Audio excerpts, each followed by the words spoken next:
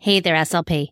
You are listening to this podcast, so I know that you love to listen to podcasts. And if that is the case, then I know that you are going to love my secret private podcast, Secondary Secrets for SLPs. It's 6 short episodes that will have you walking away feeling refreshed and inspired and ready to take on those challenging secondary speech students. So if you work with grades 4 through 12 and are in a planning rut or wanting some fresh new ideas to keep your students motivated, make sure you head to speechtimefun.com/secondary secrets. You are not going to find this podcast in your iTunes podcast search browser. You can only get access by going to that link. So head to it now. It is 6 short episodes that you can listen to it in under an hour, like totally Netflix binge worthy. I made this just for you, and I know you are going to love it. SLPs have been telling me already that it has changed their way for working with their older speech students. So head on over, again, to speechtimefun.com/secondary secrets, or use the link in the show notes, and I can't wait to hear what you think. Now let's head on to this week's episode of SLP Coffee Talk.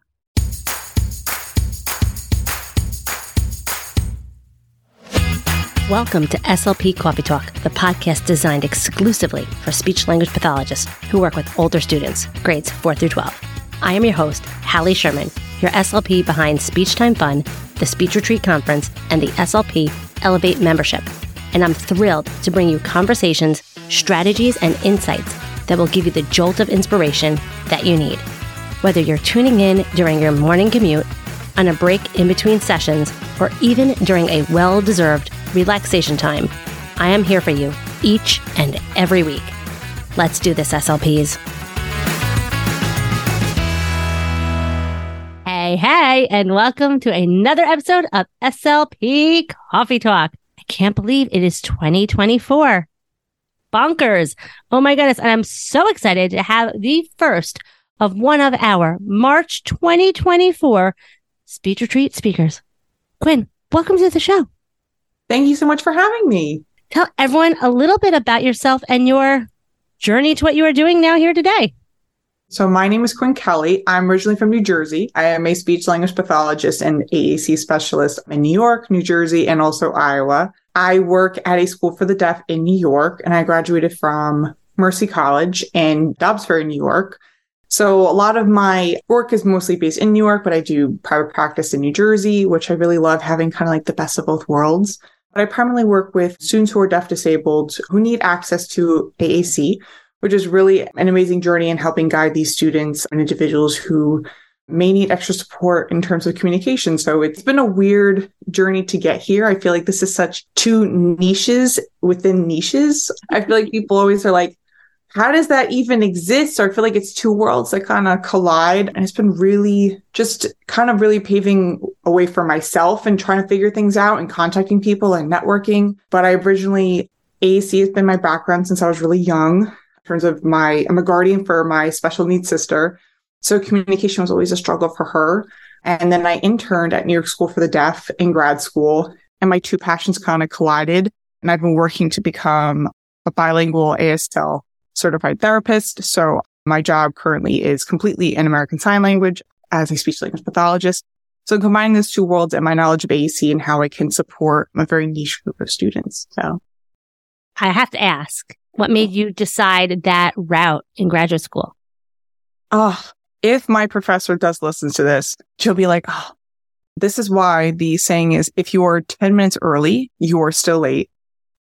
My first semester in grad school, we had language disorders for children, and I was late to the class that we were picking our topic on for the remainder of the semester. So the object of the class is that you're going to become an expert in a topic. And I arrived late that day. And fun fact about me is that I've been a volunteer EMT for 12 years in New Jersey. So I was really medical. I was, I want to work with dysphagia. I don't want to work with kids, adults, give me scrubs and stethoscopes. Kids really weren't my thing. And I remember when I got there, I was like, I want cleft palates or dysphagia. And the only topic that was left was cochlear implants. And I remember being super lost and being like, where do I start? Where do I begin? Didn't even know that really SLPs worked in that scope or how we worked in that scope. And it really opened my eyes into reaching out to different alumni that we had, kind of networking that way and really like diving deep into the world of how we are working with students in terms of hearing and listening skills, as well as language, American Sign Language. And it snowballed from there into internships, externships, fellowships. And I have truly enjoyed the journey in being a signing SLP. And it's just been something that I never really planned for. And I feel like that's the best part of all this, is that I could have never like looked back and be like, oh, that's the type of professional I'm going to be. But my supervisors were very supportive, and my professor really helped guide me and just being like, you got this, like follow your instincts. You have a gut for this. And so she was very supportive and kind of helping me figure all that out as well. I truly do believe everything happens for a reason. Like you were meant to be late that day. Oh my goodness. Imagine you were on time. I know. I would have gotten what I wanted, and maybe I would be working in a medical facility, but just it didn't happen that way. I want to know, like, did signing end up becoming easy for you to pick up? Like, I took 2 semesters of sign language in undergrad.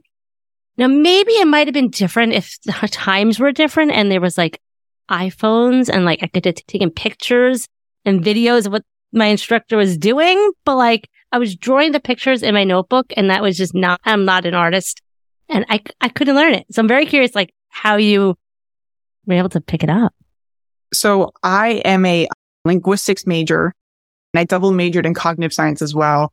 In undergrad, I went to Montclair State University. I double minored in speech language pathology / audiology, and I had a deaf minor. So the deaf minor included 101 to deaf education and ASL 1, 2, and 3 and deaf culture. So I had that exposure, and I always was very interested in deaf culture, American Sign Language. I thought it was just such a fascinating world. And the first day that I stepped into my externship, I kind of always equated it back to like I was taking a passport into a different world. So commuting over the Tappan Zee Bridge every day from New Jersey to Westchester, it was, voice off, using my hands to communicate, being a visual learner and being visually receptive and understanding that cognitive load where like I'm not used to it. And I remember thinking I was so cool. It's like, I know the alphabet, I know my numbers, and being like just kids like whipping by and signing. And I was like, and I'll never forget one of my students, my first day, he told me that like, so the sign for deaf school is this means, or that's the sign for our school, and also in the general term of our deaf school. So he then told me the wrong sign. This is alcohol. This is a deaf school. So he mixed them up, trying to like just screw with me a little bit. So like, oh yeah, I work here. And they're like, that's alcohol. I'm like, it's this. So again, like changing your fingers and not realizing it. And it was just really fun, just kind of working with older kids and younger kids. And it was very hard. And it was a lot of practice and early mornings and taking classes. And I think opening up my mind to that I was a speech language pathologist in a bilingual position where like I'm opening my mind up to another language, and I may know how to be this professional, but now I have to understand how to be this professional in another language. So that's, I feel like a constant, process. I'm constantly learning, constantly challenging myself and taking classes and courses and networking and trying to learn as much as I can, and never being satisfied with my knowledge in the deaf community and deaf culture and American Sign Language, because we all learn, and there's constantly things that I could be doing to improve my language level skills in order to better support my students. So it's never changing, but it's great. I love it. What's amazing. I love it that you're admitting to like being lifelong learners, not just like, I am here, I know everything, I got this. It's you're wanting to learn how to be the best for your clients. Like, that's amazing. When and how did you discover that AAC was an option for your students? I had the most amazing externship supervisor who ironically was an alumni from my graduate program. My graduate program reached out to her. She had recently just came from California back to New York. And it was kind of, again, perfect timing. She moved back because she had a son. She wanted to be close to her family. And she really took me under her wing and was just she is a multilingual professional. And so for her, she really helped me open up my eyes to that different perspectives and not just for me being like just bilingual, trilingual, 4 languages, 5 languages. So that was very cool for her to kind of teach me about that. But she had a lot of AAC users, and we would bounce ideas off each other, and it was just very collaborative, and she allowed me to kind of like explore that space with her and how kids had devices and why they wanted devices, or like the advocacy process. And unfortunately, she left a year later, and I kind of took over the reins from her and kind of starting with the process that she had begun at the school. I just kept going with it and networking and finding people. Instagram has been an amazing resource, and connecting with different organizations like Language First, which supports SLPs that work with deaf and hard of hearing students, and just seeing what do other people do? What is their perspective? Like, what are your qualifications?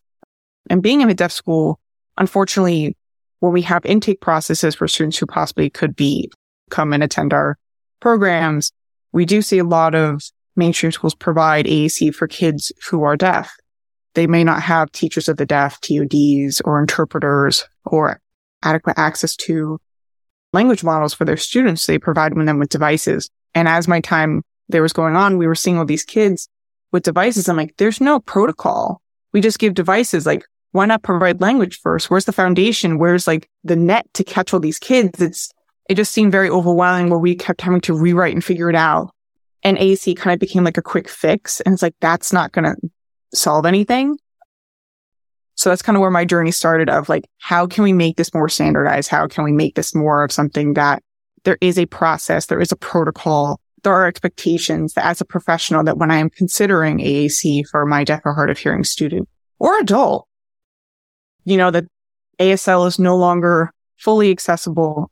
The ASL is not something that can satisfy their language need. What can we do to provide additional supports? And that's kind of where that journey started. Can you go a little deeper in like, what are some of the things that would qualify a student? So through my own knowledge and through 2 other SLPs, signing SLPs who are ASL fluent, we kind of created our own mini protocol, or just like qualifications as to who we believe as professionals, also backing this up with research as to who we think are candidates for AAC. So some of those kids could have cognitive deficits that could be related to a syndrome or just overall global delays. So fine or gross motor skills. So I have some students who have ataxic CP. So their signing is not always going to be as accurate. So the articulation and sign, so we have articulation in spoken language. There are articulators also within ASL as well. So their articulation is going to be off a little bit. And sometimes when that articulation is off, just like how we have words that can sound the same that mean different, there are signs that can, look kind of similar or used in a certain context can change. So now what they're trying to convey, their messages are distorted. Also, just in general for sign language, it's a visual language. So eye contact is very important. So we have students who may have diagnoses that where eye contact need not always be something where they, are going to be establishing contact and holding eye contact. And if eye contact isn't always as accessible for them, how can we work around that? Maybe they need something more static, something that's more consistent, as well as severe language disorders. So when I mean language disorders, I think this is kind of where it gets a little bit foggy, is that I'm talking about kids with severe language deprivation. So a student who I always like to refer back to is one of the first students I ever worked with AAC on, arrived to our school when he was 10 from another country, had no language exposure, had no language foundation, didn't know his name, didn't know where he's from, nothing. It was more home signs and gesturing. And he had been at the school for a couple years. He had intensive services, ASL exposure, 1-to-1 in groups. And even then, he still preferred to gesture, to draw. Language wasn't something he was drawn to. It was something that he relied so much on visuals. Like if he had to respond to something in class, he preferred to act it out. Even though he did know the vocabulary, the language naturally he wasn't thinking to use his hands, that he wasn't making that connection that my hands can create a language. And that's where AAC came in. And I never like to look at the AAC as a replacement for ASL. It's more of a support. So it's something that when there's, something called communication autonomy, that we have the right to communicate how we want, when we want, where we want. And so for that student, like if there is a topic that he feels a little bit not as comfortable, maybe trying to sign about or putting himself out there, that he can refer back to his device, or there's a communication breakdown in terms of not understanding a question that's being asked, and he has those visual supports to help make that message become clear. But I always like to say it's always having the language foundation with ASL and a support needed if they do fall under our criteria that we have made. Can you share some strategies for combining ASL with AAC? So I love to use chaining. So chaining is providing every single exposure that we can. So as an example, today I was working with a student in the home, and one of my favorite words that I like to think about is on. So we can use on in so many different ways. Unfortunately, it's one of those really tricky multiple meaning words. So I can turn the light on. I could put something on a desk. I can put something on. It could, there's many different signs based on the context and how I'm going to change the visual perspective for that person to create context. So for that student, yes, that's a core word, but now how am I going to apply that in the home? So, and how am I going to know that this picture, this symbol is going to also mean it no matter what this symbol is always going to mean all these different things. So that can kind of be a little bit confusing for these kids, especially when they don't have implicit language exposure. So kids who do have access to hearing, they will have that implicit language. They may not be paying attention or, they may not be fully engaged in everything that's going on, but they will have implicit language. These kids need direct, explicit language exposure because ASL, is not always communicated with everyone who they're with. So we were working on the word on. So we were putting something on the table. We were putting something on a shelf. We were modeling on everywhere in the house. Then we put a shirt on. Then we took the shirt on and off. Then we turned the light on and off. Then we put something on the couch. Then so all these different things and how I signed it and how I modeled it. And we just took things on and off around the house. And then I would use sabotage and it kind of go that way. But chaining in general, just showing like a picture, the sign, if the student has access to spoken language, providing that model, even drawing or pictures. So like if maybe you're talking about a dog, you show 10 different types of dogs, their dogs, the neighbor dog, all these things mean the same and kind of connecting everything together. Another thing I like to do is sandwiching. So having modeling, whether it's on the device or in ASL, providing the opposites with like I model on the AAC device side and then model on the device or vice versa. And I never expect if my student is providing me with a response in ASL, when I might have posted a question or comments on the device, I never make them repeat it for either way. It's kind of like, why am I asking you to repeat yourself? Like I always provide reinforcement with whatever option they did not say modality. So as an example, like if I said, oh, this is cool. And like I may sign cool just to emphasize it. Or like, oh, what's that? And if they sign ball and I'm, great, they didn't use the device. Or if I put ball and then I put color, I code switch back and forth. So I never want them to think like there's only one way. They only have one choice. If I'm asking this way, you have to respond this way. Because again, going back to communication autonomy, I don't know their full background knowledge and what their understanding is of every single context. So sometimes it's just providing access to both and showing them that both are always an acceptable response. I always get so upset when I see people, they're like, oh, find this. I'm like, find that. Why? Why do they need to find? Do I ask you to find a word in your brain? No.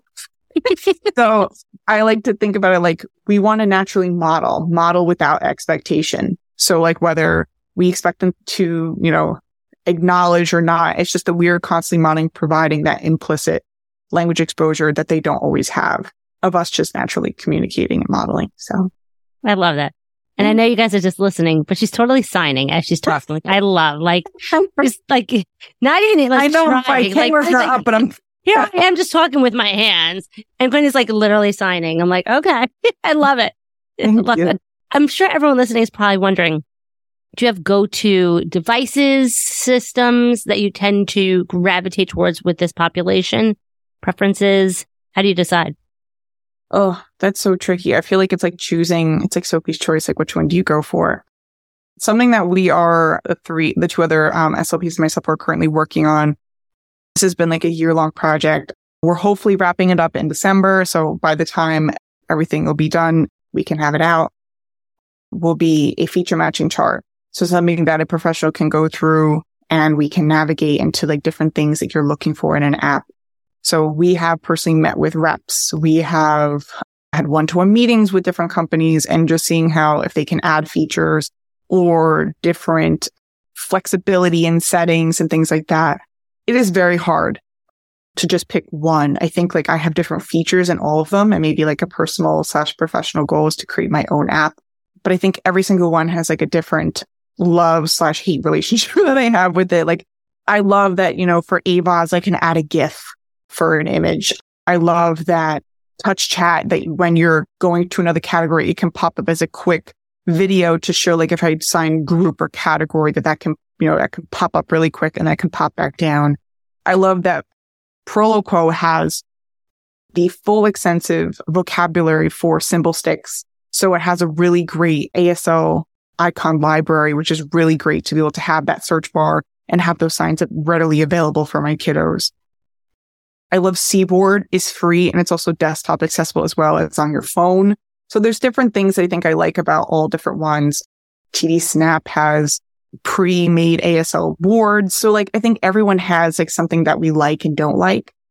It's just figuring out what your students' needs are specifically and then kind of going from there. But I do have like certain ones that I like to gravitate towards, but definitely depends on the students' communication needs.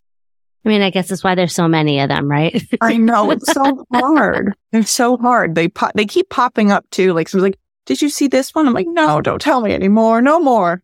Like overwhelm of all the choices. Oh, it's a lot. And there's so many out there. And when people are like, I don't know which one to choose from, like, I'm right there with you. I have Post-it notes on here from a new AAC app that just came out.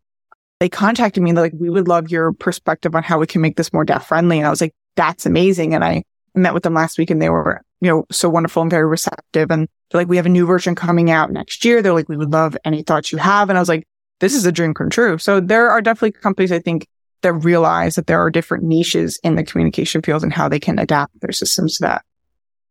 It's so amazing. Can you share a little more about like core words and ASL? I know you talked about the but can you give like another example of how like you work on that with your students?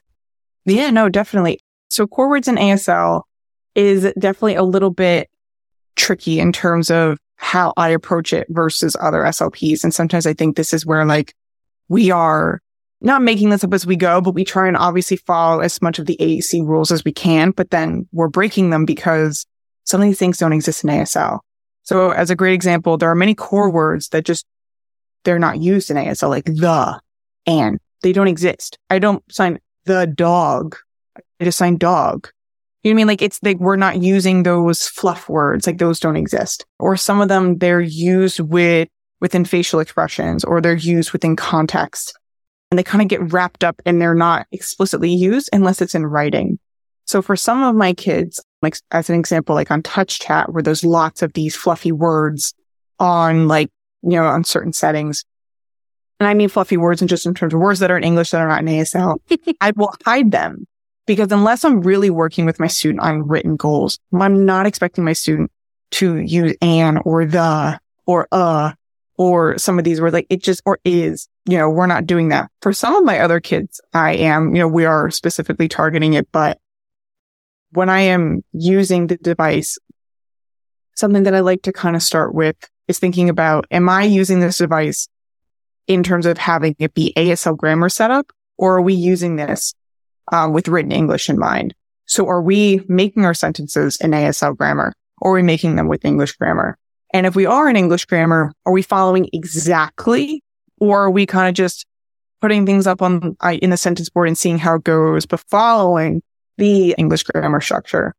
So that's definitely something I try and keep in the back of my mind in terms of those core words. And that can be hard because I feel like there's no like true set of core words out there. I feel like there's so many different lists and there's so many different, which ones are more important, which ones to start with. And it can be really tricky. And I feel like that's a really common question I get asked. And I always like to say, start with the ones that are most prevalent in your life. Start with the ones that may not have so many multiple meanings in ASL, because unless you're really ready to expose the student to every possibility of where this word can exist, like you want to make sure, again, that language change, they have an understanding of where this word can be used. So start out, with small steps and then kind of go from there. Love it. Can you share a success story, like an aha moment or something when you like started using a device with the student and what happened? Oh, I had one student who I really wish I could have videotaped and really done a whole, followed him with a camera from day one. He was one of my first intakes that I did as a clinical fellow. And he came from Guatemala. He had no language. He had never been to school with a single mom. And she came here with the sole purpose of putting him in a school for the deaf, giving him access to education, to language. He was 9. So that was 5 years ago now. And it was really hard at first because there were a lot of fine motor challenges. So as an example, this is the handshake for B. So I consider this more of like a gross motor sign. So a lot of my students who do have access to the sign, they're signing things like blue, brown, boy, they're able to access that. Or things where fingers are moving and there's more hand dexterity involved or finger dexterity, it can be a little more complicated, but I consider that more of a gross motor hand shape. And he had a really hard time crossing his thumb across his palm. So his thumb was out all the time. Messages were kind of getting misinterpreted. He had very messy signing in terms of just accuracy and articulation. So he automatically went to AAC and we trialed a bunch of different apps for a year. We did a year of trialing. Mom only speaks Spanish. So it was very important that I wanted the student to have advocacy and having his control over the device because I know that Mom worked. Mom was trying her best to give her son the best life she could. And Mom wasn't always available for me to kind of sit down and chat because Mom's working during my school day. And I wanted the student to be able to navigate everything himself and figure things out himself. And whether I sent home a video to Mom and showed her what we're doing, or whether I were working with our family coordinator / interpreter and we were, able to get Mom on a call or leave voice messages for her. So it was very important that what I was picking, the student had lots of independence. And he has gone from maybe it was one sign. Maybe we had about one sign that wasn't very accurate. And with signs, and I always like to have our occupational therapist or physical therapist on board, is that signs can also be multi-step. So some of my students, they have to be able to kind of follow a multi-step direction. So as an example, this is scared house, so a haunted house. So now we have hand shapes involved. We have movements involved. It's a 2-part sign, scared house. So my student has to be able to recall that there's movement, which one comes first, which one comes second, the area of which, they're signing. Sometimes my kids are signing things up here or up here. This is the sign for computer and they'll use it on their head. So, it's making sure the parameters of where they're signing within their body, within their scope, they are able to contain a visual field for their communicator. And he was really having a hard time. And when we started trying different apps, I saw his face light up as he was making all these connections with these visuals that he understood and piecing these things together and emphasizing with sign. And he is someone who really will code switch. So sometimes when he, really working on reading facial expressions of his communication partner, of where really over exaggerated facial expressions to help him understand what a communication breakdown is. Some of these kids, they're so used to being nodding head, thumbs up, that's great. And not understanding that someone doesn't understand what you're talking about. And we slowly work through it. Really, the most amazing special education teacher, absolute rock star. She was the best co-captain, the best co-pilot for this whole process, having a wonderful occupational therapist. And the student is a wonderful communicator. He very much advocates for his device. He brings it everywhere with him. He never goes anywhere without it. And he's very self-advocated for his device using ASL, AAC and going back and forth. And something that really warms my heart is that when I see him waiting for the bus, he will take his device and he goes to the Spanish board. He uses Proloco to go. And so he switches over because he knows that I'm going home. Mom is using the Spanish version. And so he had that independence and understanding of going back and forth between the different page sets that this is for home, this is for school. The search bar for Proloco to go was really positive in terms of his literacy, because when he didn't understand things, he would remember the first couple letters, but he couldn't remember all the letters of a word. So it's been really great because it helps him, as I've seen him search for more common words or, different vocabulary words that we're doing. He's increased his memory of which things he's trying to spell. Sometimes I see him type in two letters or 3 letters. And it's just been really great because he's that kid who's going to come walk right up to you and just be like, hi. He's just right there communicating to you. and just seeing the pride in himself when he understands things and when he's making those connections, or sometimes when I'm like, oh, we've done a whole week on this activity. And then I see him make those connections at the end of the week and I'm like, yes, like I just having that pride, and he has so much pride in himself, is the greatest joy. And it's why I do what I do. And sometimes when I'm really frustrated, I'm like, am I doing the right thing? Trying to keep the integrity of American Sign Language within the student. And this is their native language. This is their culture. And also trying to provide a tool of AAC to support their language when it's not fully accessible to them has been amazing. And when you see things like that, when you're kind of just trying to put things together and you see him being successful, like, I am doing something right. It is working. And that's just why I do what I do. That's so amazing. Like, it's really been eye-opening to me because it's something I never would have thought of. I know a lot of people listening would have thought of using AAC for this purpose. They might have used it as like the students you mentioned in the beginning, they'd all come in with a device, but that's probably not the best use of it.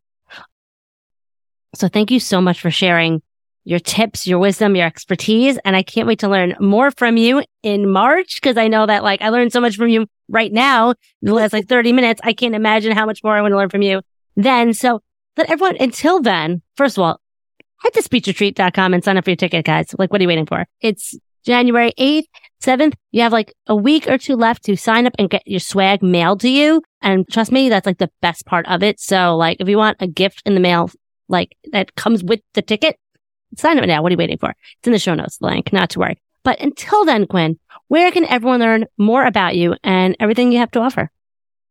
Well, I have 2 really great resources. Well, 3 really great resources. One is in how-to and also a lesson plan on Language First that is free. Also, our free screening tool is on their website as well. And also will be on there is our feature matching chart for different apps and features that it has about a variety of different AAC programs and how they could benefit your deaf or hard of hearing student. It's amazing. And definitely go check her out on Instagram, signing SLP, right? And yeah, go say hi, go share one aha that you received here today. Share this episode out to any fellow SLPs that are listening that are wanting to learn more in this area, working with the deaf and hard of hearing. This is definitely something that many SLPs can, including me, can learn more on this topic. So thank you so much. And I love it that you are really, truly also trying to embrace and understand the culture of the deaf community and not just push on something that they might not be receptive of. So I love that you are also being so cognizant of all that. So love it, love it, love it. Thank you so much, Quinn. I always end my episodes with a joke because jokes are just fun. They build rapport. There's a lot of language in there. And I'd like to use it as while students, I always would have a joke of the week where students waiting for other students to come in. It's on the wall. We talk about it. Gives them something to go into the hallway and repeat and feel cool. So why does nobody talk to circles? I don't know, because my guess would be they're never ending, but I don't know. You're on the right track because there's no point. That's great. My 9-year-old says, those are corny dad jokes, Mom, but guess what? Someone's going to laugh. And why not? They're the best. Corny dad jokes are the best. And think of the multiple meaning words. The point. It's so much fun. Language is fun. So that's why we love what we do. But thank you so much, Quinn. Everyone go check her out on Instagram. Go check out all the free resources and links to everything that we're going to have in the show notes. Sign up for the speech retreat. What are you waiting for? Come on. It's already January. Can't wait to see Quinn presenting live in March. And until next week, everyone, stay out of trouble. Thanks so much for tuning in to another episode of SLP Coffee Talk.